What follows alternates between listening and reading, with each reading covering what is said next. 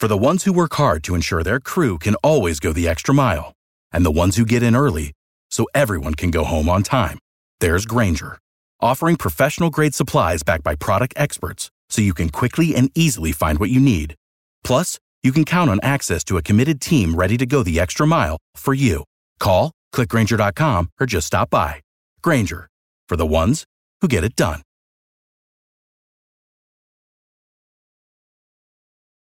Every team, every topic, everywhere. This is Believe.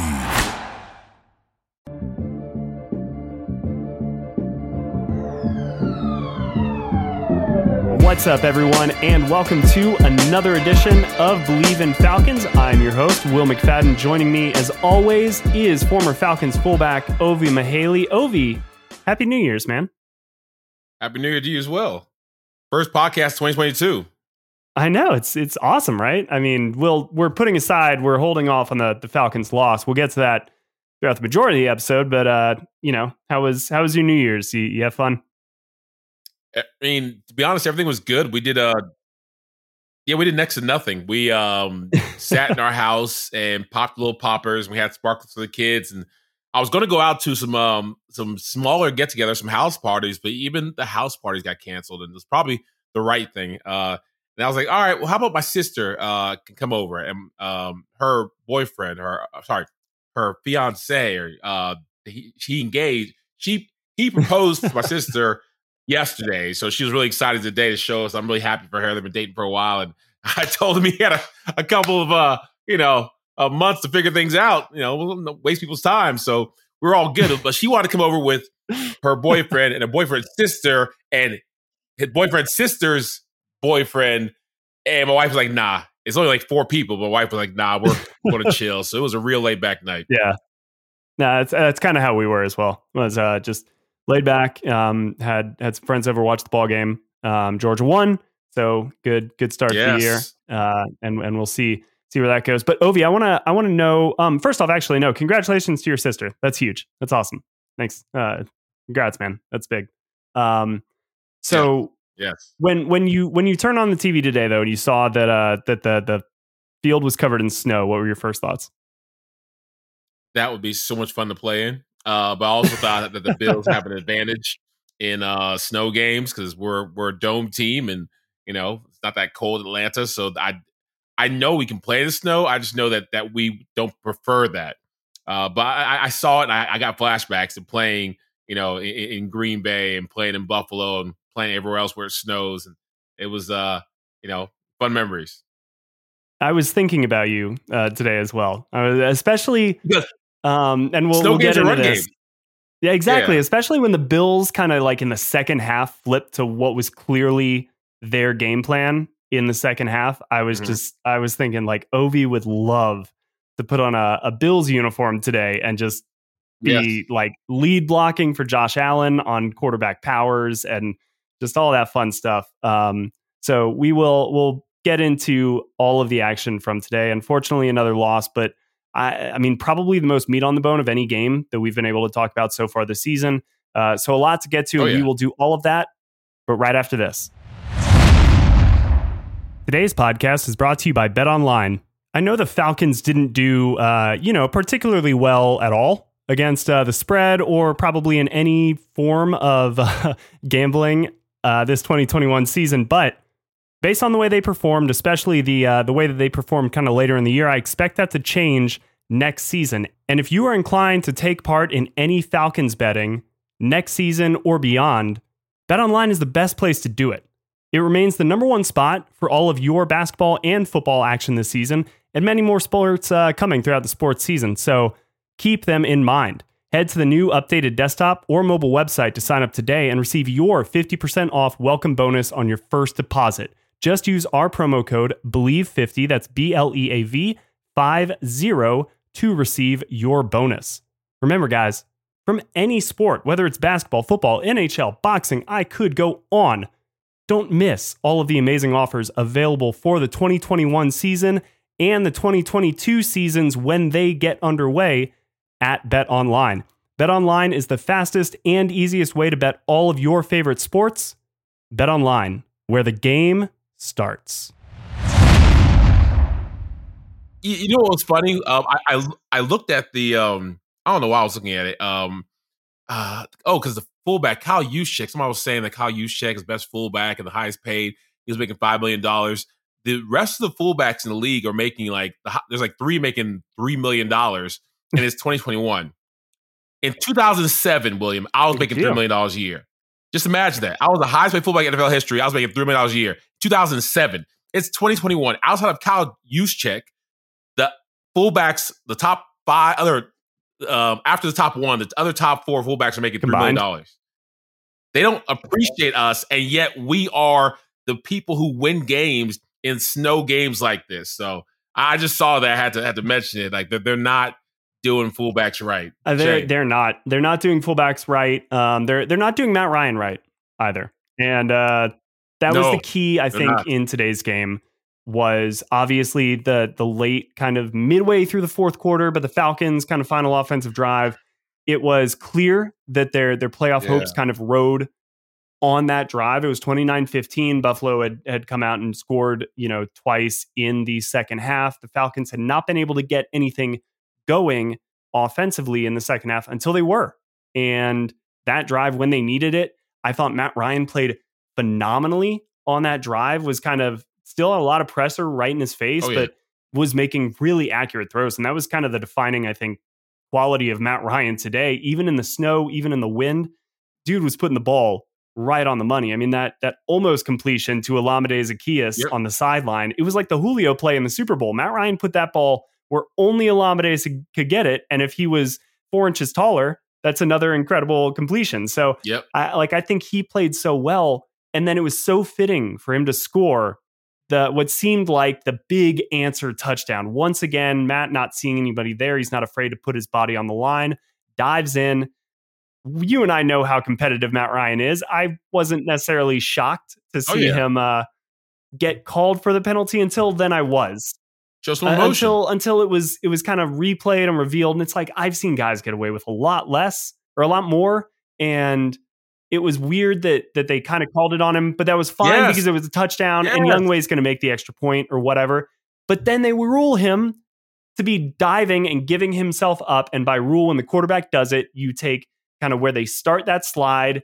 And all of a sudden now the Falcons face a 3rd and goal where it should have been from kind of the 1 yard line. But because they continue to tack on the penalty of the taunting for a touchdown that didn't even happen and didn't take place, now the Falcons are facing 3rd and goal.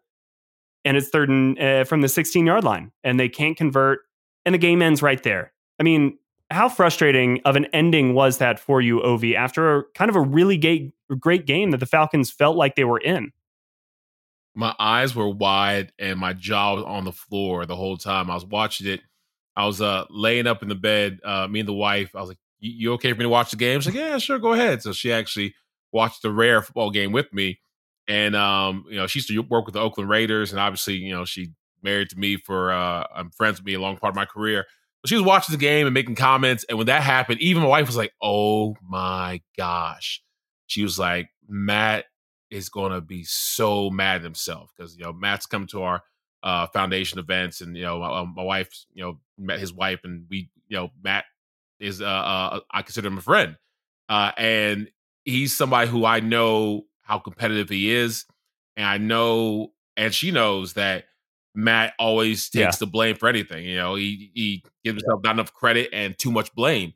And I hate this because he's going to, say all the right things. It wasn't our day. Didn't play good enough. Shake it off. But he's going to be kicking himself because he is the one that tells people to play hard, but to play smart and to use that emotion, but to have that controlled rage. He's talked to us in a team setting. One of his halftime speeches about that controlled rage, that controlled fire. Something that Dan Quinn used to say as well. And so that is how they want to play, but he didn't play that way. He could have just turned around because, correct me if I'm wrong, but if there is no penalty from Matt, they're all like the 2 yard line, right? So it'd be what was it? Be third down? It's the 1 yard line. Like they're right there. Yeah, so they're right there, and they're going to punch the way the run game's been going. They'll punch it in. So a great game for the Falcons, one that I think very few people thought was going to happen. even though it ended up close to how I predicted, I said 28-14. It was like, 29-15? About like 1 point off both ways. It did not look that way the whole game. It looked like the Falcons were, going punch for punch.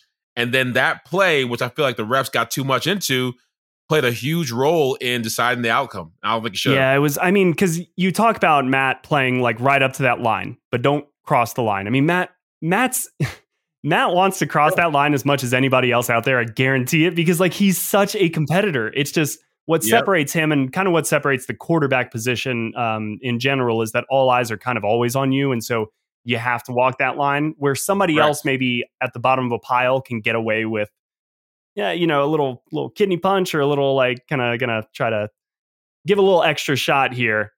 Matt can't do that. And while, it seemed like that was maybe being officiated pretty closely. Like, sure, Matt threw the ball at Jordan Poyer's feet, but what are we doing here? And again, I just feel like there needs to be, before you talked about the NBA and how late in the game, like if LeBron maybe takes one extra step, or, maybe somebody brushes somebody's elbow as they're going to the basket, like they may not call that like late in a great game. I think that the refs have a good idea of like the flow of the game and how it's unfolding and the action and all of that stuff. And, I don't want to sit here and harp too much on penalties, because I think Bills fans actually legitimately maybe had some gripes with some calls that maybe went or didn't go their way today. So I think all kind of balanced out in the wash. It was just that one penalty really did affect the outcome of today's game.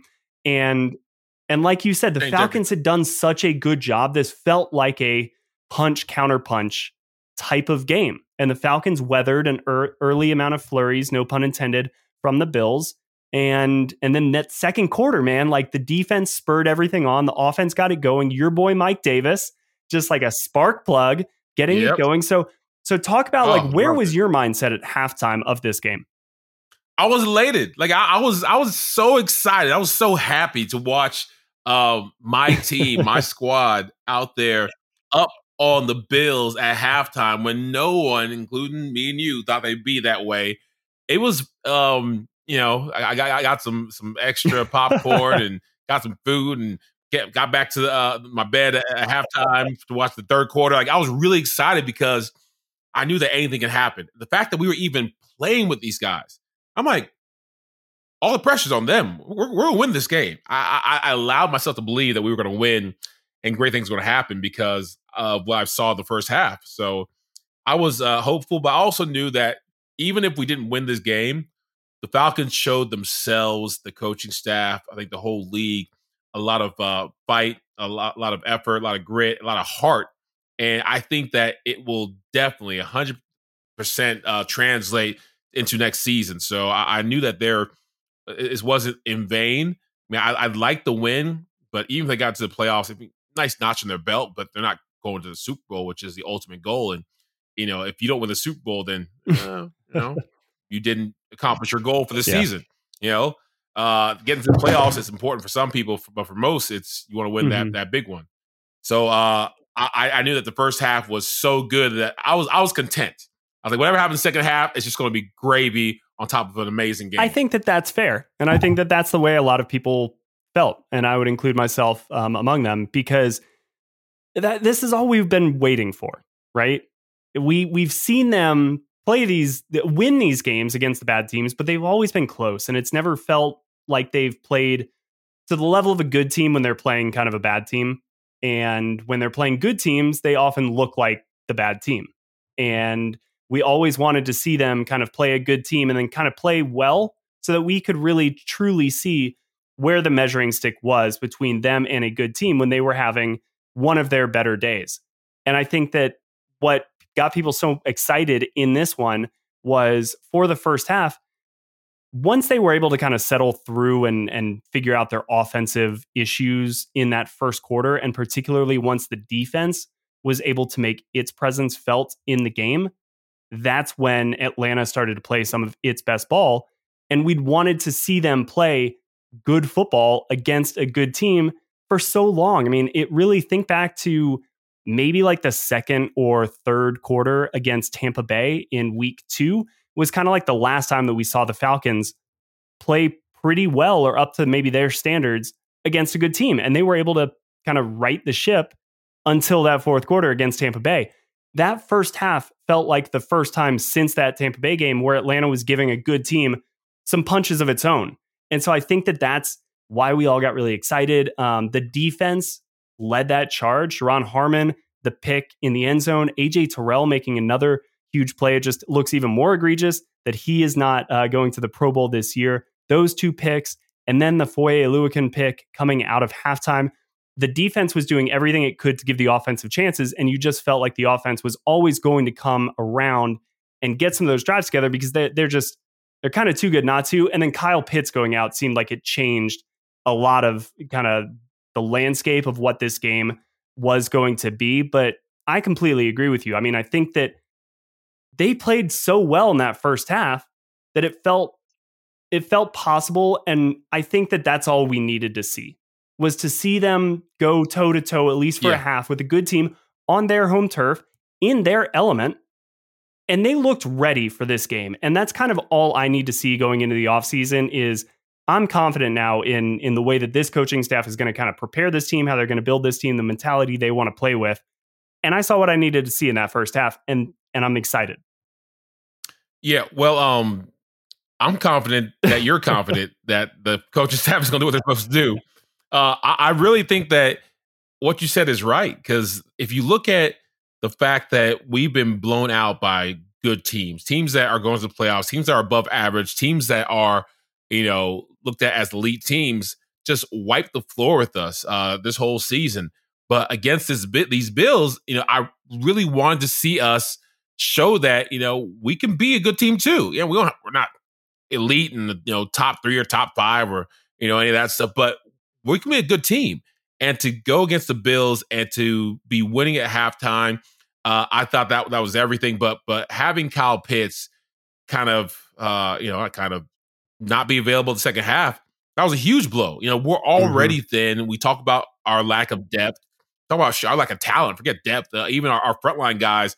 Some of our guys are journeymen and try hard guys. Lunch pail, blue collar guys, but not stars, not big names, not playmakers or game changers. I mean, Anthony Rush is using his unique name to get some love from the camera, but he's also showing that he can get into the backfield and do some good things. So we need people who we're not that familiar with to make their name known.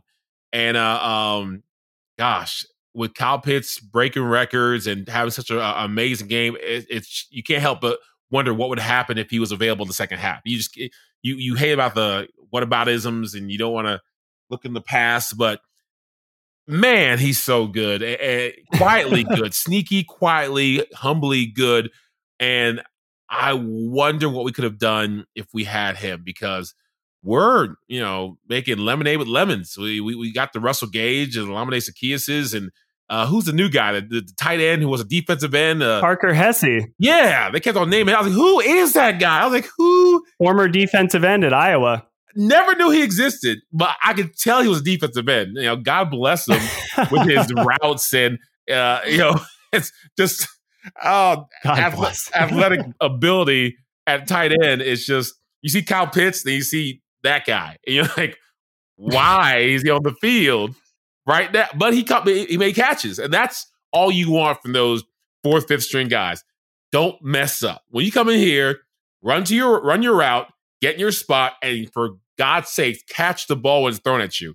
So he did that, and so those are the guys we're working with. Those are the guys we almost beat the Bills with. So imagine when Terry Fontenot has an offseason to get free agents and draft picks and to whatever Calvin really does, God bless him, but we got to find a way to put a football team together where our money is spent on players who are going to be on the field and help us win games. And when we have another offseason to do that, I feel really good.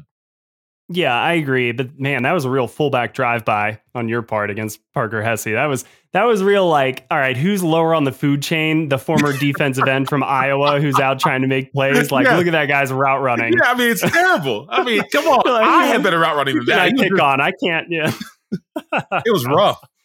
That was awesome. His yak was hard to watch too. That yards after catch, he got the ball, he was wiggling his little body and trying to run, and third most receiving yards today. So really can't pick on him. Yeah, stepped up. He stepped up, and it's what you need. But he did. I think the biggest dichotomy between where the Falcons are and where they should be is this Bills offense, because the Falcons, and credit I think to Dean Pease, and to some of the younger players that we're really starting to see, I think, understand the scheme and where they fit into this.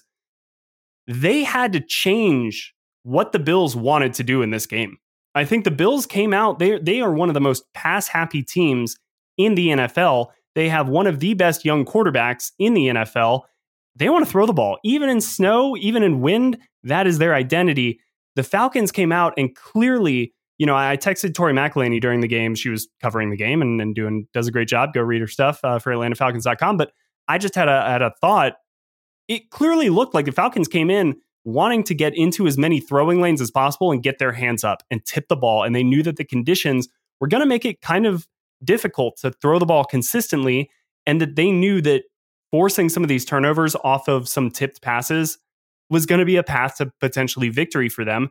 I thought they executed that really well in the first half. You saw them start to spy the quarterback, spy Josh Allen with Dante Fowler, get your hands up, boom, tip pass, interception. They were making those plays. And credit to the Bills, because the Bills adjusted. And what they do in the second half after the first drive was a Foye Oluokun pick, man, they threw the ball like 6 more times the entire game. And they went, all right, we're going to power run the ball down your throat with Devin Singletary. We're going to give Josh Allen some keepers. We're running some misdirection, but we're not putting the ball up in the air because clearly you guys are ready for that and you've got a game plan for it.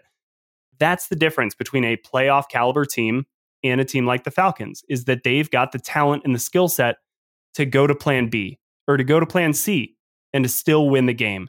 And as it stands right now for the Falcons, I just don't know if they've got the guys, or potentially this was just the worst possible game for them to not have the guys, because it was kind of the 1 week that they were dealing with a lot of the COVID issues and they were missing guys like Hayden Hurst or Tajay Sharp. On the defensive end, they were missing Jalen Hawkins, Marlon Davidson, Tyler Davison came off the list, but he was inactive for this game. And you have to think that the lack of practice time over the past couple of weeks was a big reason for that. So the Falcons were shorthanded, and that just really handicaps, I think, a team's ability to kind of go play left-handed. That's a common term that you'll hear other NFL teams kind of say, and it's a Bill Belichickian ideology where we're just going to take away the thing that the team wants to do best. The Falcons kind of came in there and did that. The Bills wanted to throw the ball. They've been so good at throwing the ball all season long. Josh Allen was coming off of a huge game, and they made it literally difficult. And they punished the Bills for throwing the football because they were turning the ball over, and that gave the Falcons life in that second half. So I think it was a big credit for the Falcons to finally be able to enforce their will upon another team, and a good team at that. It just highlighted, again, the difference in roster talent, that the Bills were able to go and play left-handed and with one hand tied behind their back and still kind of dominate the second half. So, Ovi, I mean, as the Falcons enter this offseason, I think a big thing is not just figure out ways to maybe bolster some of their weak spots. They've got to find some other areas in which they can fully rely or make a part of their identity when things maybe aren't going well for them in other areas. All right, you're absolutely right, Will. Being able to have multiple playmakers on your squad is absolutely essential if you want to be a good team, because as great as your stars are, everyone has a bad day. I mean, Tom Brady has bad days where he needs the running game to pick him up. There are times when, believe it or not, Ovi Mahaley and Michael Turner had bad days where we couldn't get anything going and the defense had to pick us up. Or we needed a big interception, or we needed a turnover or a fumble or a special teams play, something to get us going. And momentum is real. Sometimes people say, it doesn't really matter. I mean, look at the Falcons game when Matt Ryan had those unfortunate series of events. That momentum got sucked out of the out of the whole stadium for the Falcons. And when we were getting interception after interception, you can tell the momentum was on our side. We couldn't do no wrong. In fact, I think there was a time when 3 out of Josh Allen's 4 passes were turnovers, or the last 4 plays were turnovers. And it was beautiful because I was so geeked. I was so excited. And it got me really feeling that we can do almost anything, and Dean Pease has finally got his defense understanding how to play, how to work within his system, how to be their best in his system and bring the best out of those guys. Now, imagine if those guys weren't just guys outside of, Foye and Grady and Dion and AJ, but imagine if we had more talent, more players, and we had the ability to turn it on or have somebody really turn it on when the other side of the ball was failing. We'd be one of those teams you talk about in the playoffs times every single year. So I think that it's going to be a very, very important offseason. I think that we did show that the coaching is an upgrade from what we had before, and now we need the players to execute that. Yeah, I mean, I think that this was a very positive showing, or about as positive I think a showing could be for a defense that gives up about 30 points. Because they did everything. They're the ones that directly took the shots in the first quarter from the Bills offense, but then they're the ones that got up off the mat to put Atlanta back in the game in the second quarter. And if that doesn't show toughness from some of the younger guys, then I don't know what does. And that is going to be the crucial part, I think, for Atlanta moving forward, because it's no longer a surefire question of the Falcons need to build their defense.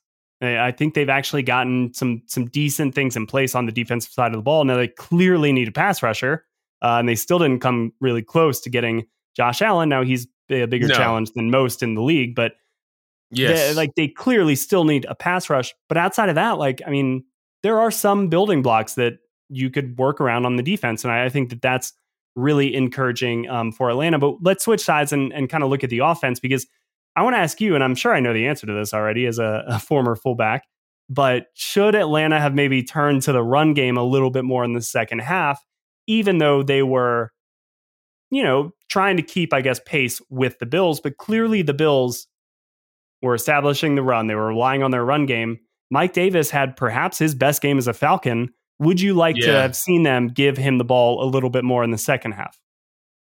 Selfishly, yes, I would have, but looking at it objectively, Matt was doing so good. You mentioned it earlier in the podcast. He was on fire in a cold ass environment. Matt Ryan was on fire. Matty Ice was burning it up. Yeah. He was burning it up. I have not seen him play that well in a long time with the placement of his ball, being able to stand. He has it like no one else. Knows he's probably going to get hit, knows the pocket is getting smaller, but has the awareness the majority of the time to be able to get rid of the ball, find the right receiver, lead him, put it in the back shoulder, whatever it needs to be in order to not get intercepted. Did Matt have any interceptions today? I don't think he did. Nope. No interceptions. 13 of 23, 197 yards, no touchdowns, no picks. So not a big stat line, but that has been Matt Ryan's season. You have to watch him play to understand how good he is. Yes, exactly, because his stats don't tell the whole story. Just his grit and his ability to get everyone lined up and to call the right play. And for some of those plays where I feel like they're two-play kills where he had to read the defense, he's a master of that. Getting his guys in a position to win is something he does so well. So as much as I wanted them to be a run-heavy team today, and you would think that in a cold situation where the wind and the snow would affect some of the passes, Matt was out there slinging it and doing such a good job that you had to give him a chance to put the team on his back. Yeah, this was a scenario where, from a football standpoint, if you kind of can't beat a team outright, kind of based on your player talent, coaches are going to try to do everything that they can to maybe beat the other coach from a scheme standpoint, or confuse a lot of the other players to make the physical gifts or talents more closely aligned, because you make them up with the mental edge in one direction. I think that that's kind of what the Falcons have been really trying to do this season. And I think that they continued with that approach, and I don't fault them for that in this game, but you can clearly see, again, opposing them or contrasting them with what Buffalo did. Buffalo's a smart football team as well. They know that kind of having a little bit more balance, either by setting up the pass and then kind of taking advantage of that with the run against lighter boxes and sprinkling that in, or establishing the run to set up the pass. Of course, all teams want to do that. That makes sense from a football standpoint. But we've seen Bill Belichick do this over the years. We've seen Sean Payton do this over the years. The good teams sometimes they see just how a game's evolving and they say, okay, like to win this game, we need to run the ball 35 times and we're going to just do that. I think that Arthur Smith is certainly a smart enough coach to understand that. And I feel like if this were Tennessee Buffalo, we probably see 30 carries for Derrick Henry. But that's where the Falcons are right now. Is we still saw a lot of carries from the running backs. I mean, it was a combined 20 carries from all the running backs. Like that's not a bad amount given the fact that the Falcons only had the ball for about 24 minutes. Like it's not a bad number to hit. But again, it's just the strength of the offense. And right now, I think the Atlanta Falcons' strength offensively lies in their versatility in not allowing the defense to know what's coming next. They need to get to the point where defenses know what's coming and can't stop it. And that is where the Falcons have to get. And that's the challenge that I would put forth to this, organization. Get those guys where even if we're running it on 3rd and 1, good luck stopping us. And I think to their credit, they did that sometimes today. They just can't do it enough. No, absolutely right. I wish I could have done that just downhill, like straight in the A gap. I know it's asking a lot against a very stout Bills defense, but just running to the side a couple times, you saw them in short yardage pitch it back to Cordarrelle Patterson, and he got tackled for a loss. And I was just like, just gritting my teeth. Like, I wish they could, like you mentioned, get to the point where we can just run downhill. They know we're coming. We know we're coming, and they can't stop us. We're not there yet, but we're doing the best with what we got. And I feel like we were creative enough today in order to always be a step, at least in the first half. I feel like we were a step ahead of them, and we were just playing the matchup so perfectly that our guys were running the crossing routes. We were hitting the B and C gaps, our blocking schemes. Our offensive line seemed to do a pretty good job in running the ball. For one of the ones, they did a slow motion, like guys are flying downfield. There are 3-4 offensive linemen out there in space getting on their blocks, and you were just like, wow. It's a beautiful thing to behold when finally all the first round offensive linemen we drafted seem to be working together. You kind of think, like, what else can the organization do? Like, we have first rounders throughout the whole line. How are we not dominating like the Dallas Cowboys in the run game and protecting our quarterback in the pass game? And I'm hoping that with a couple tweaks we can get there.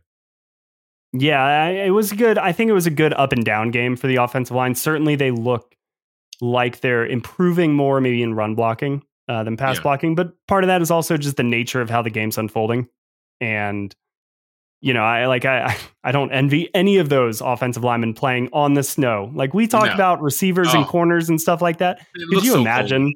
I mean, you want me to go backwards and then catch this 297-pound defensive tackle who has a leverage advantage against me and to hold my feet? Like, cool, you come out here and do that.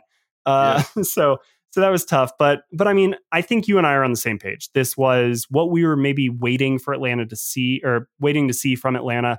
It stinks that it came the second to last game of the season, because you would like to see them maybe have an opportunity to build on this and maybe beat a better team. Yeah. But we'll take it. And I mean, I think I predicted 7-10 before the season started. There's a chance for that to be the case. There's a chance that they're 8-9. And at this point, who cares if I'm wrong? Be 8-9, because I think that this team is worthy and deserving of kind of not being closer to 500, because they've been essentially a 500 team all season. It's fitting for them to be right there. All right, so Ovi, I want to know, with one game left, it's against the Saints, the hated Saints at home, so they get to close the year out in their least favorite place, which is Mercedes-Benz Stadium, where they've only won once. But it's against New Orleans. It's hate week once again.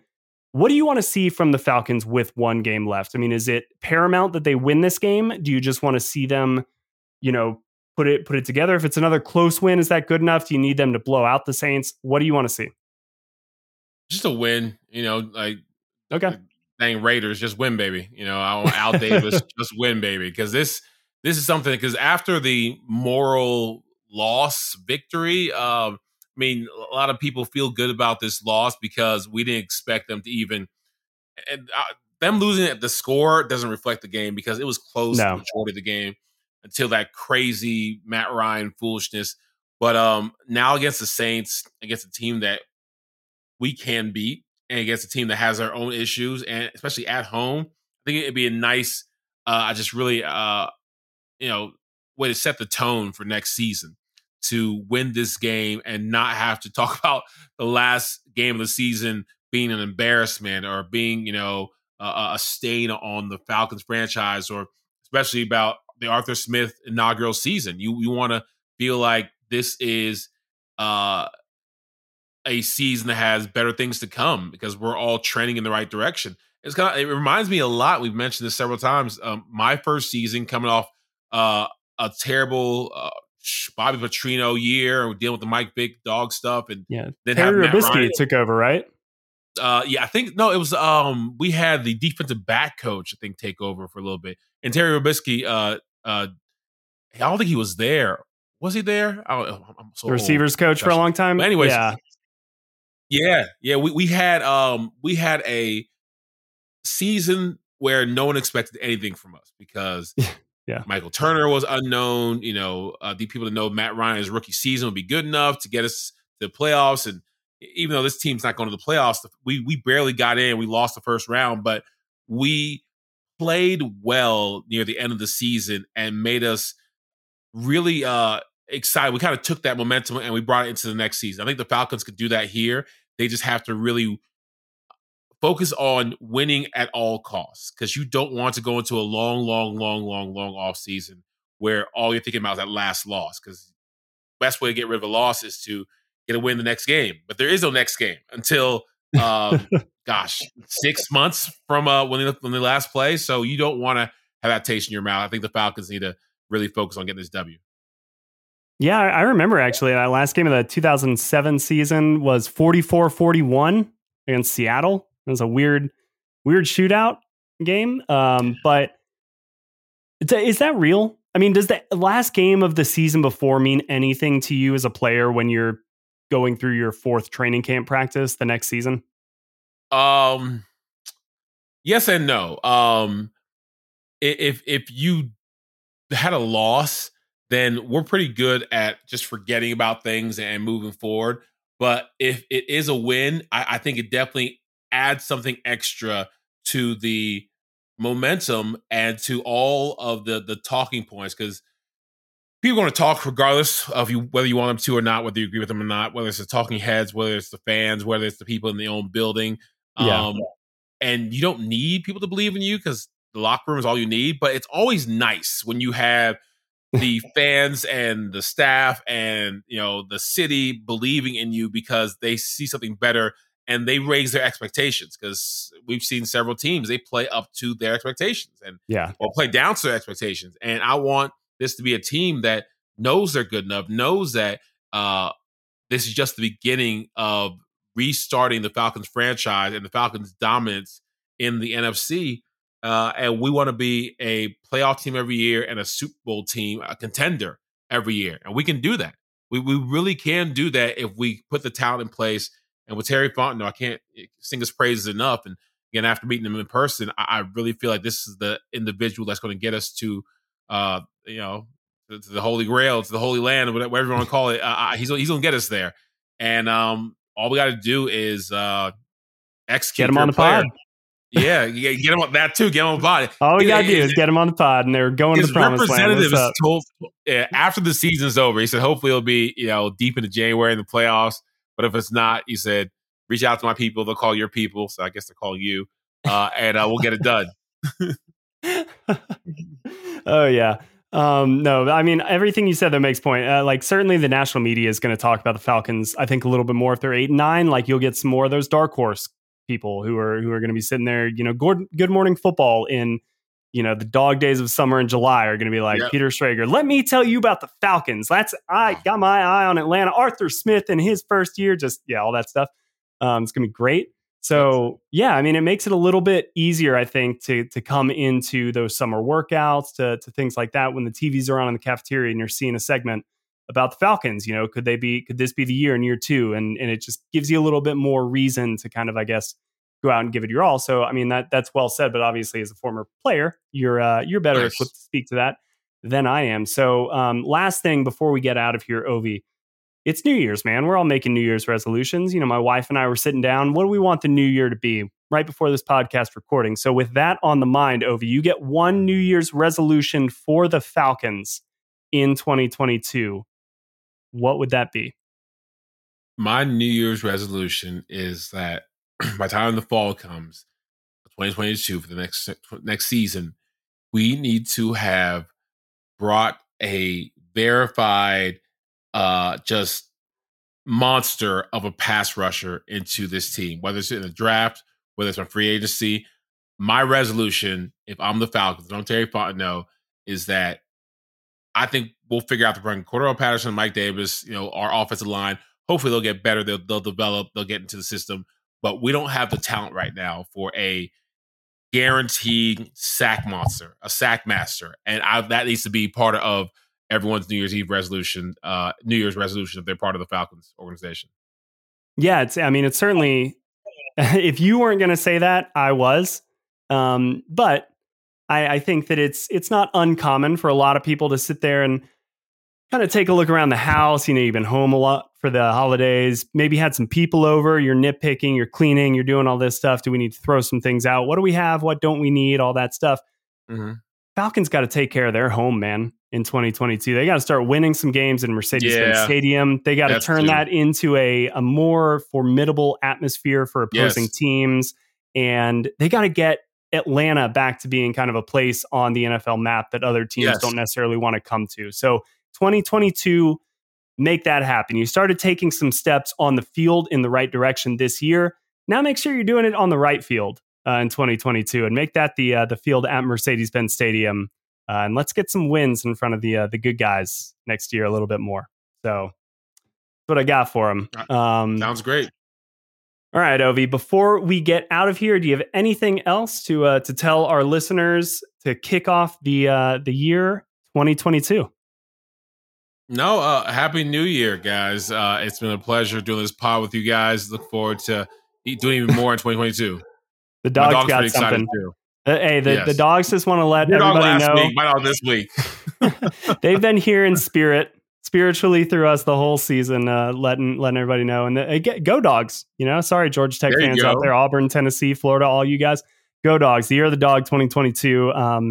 Ovi's dog is making it known. So as always, today's episode was presented by BetOnline. Apologize that the Falcons couldn't get a win to kick off the new year, but I think that we were pleasantly surprised with how they performed on the road in some adverse weather conditions. So we hope you guys enjoyed everything that we brought to you last year. We look forward to continuing to get better as we go along. That's what this year is all about, right? Getting better.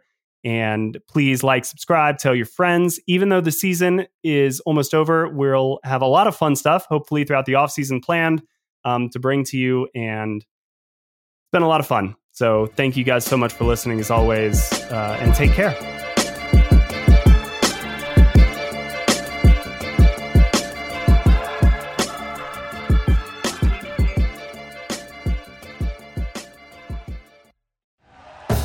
Thank you for listening to Believe. You can show support to your host by subscribing to the show and giving us a 5-star rating on your preferred platform.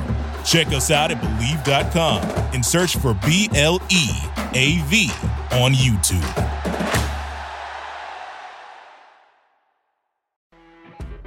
When you're listening to a true crime story that has an unbelievable plot twist that makes you stop in your tracks? That's what our podcast, People Are the Worst, brings you with each episode. I'm Rachel.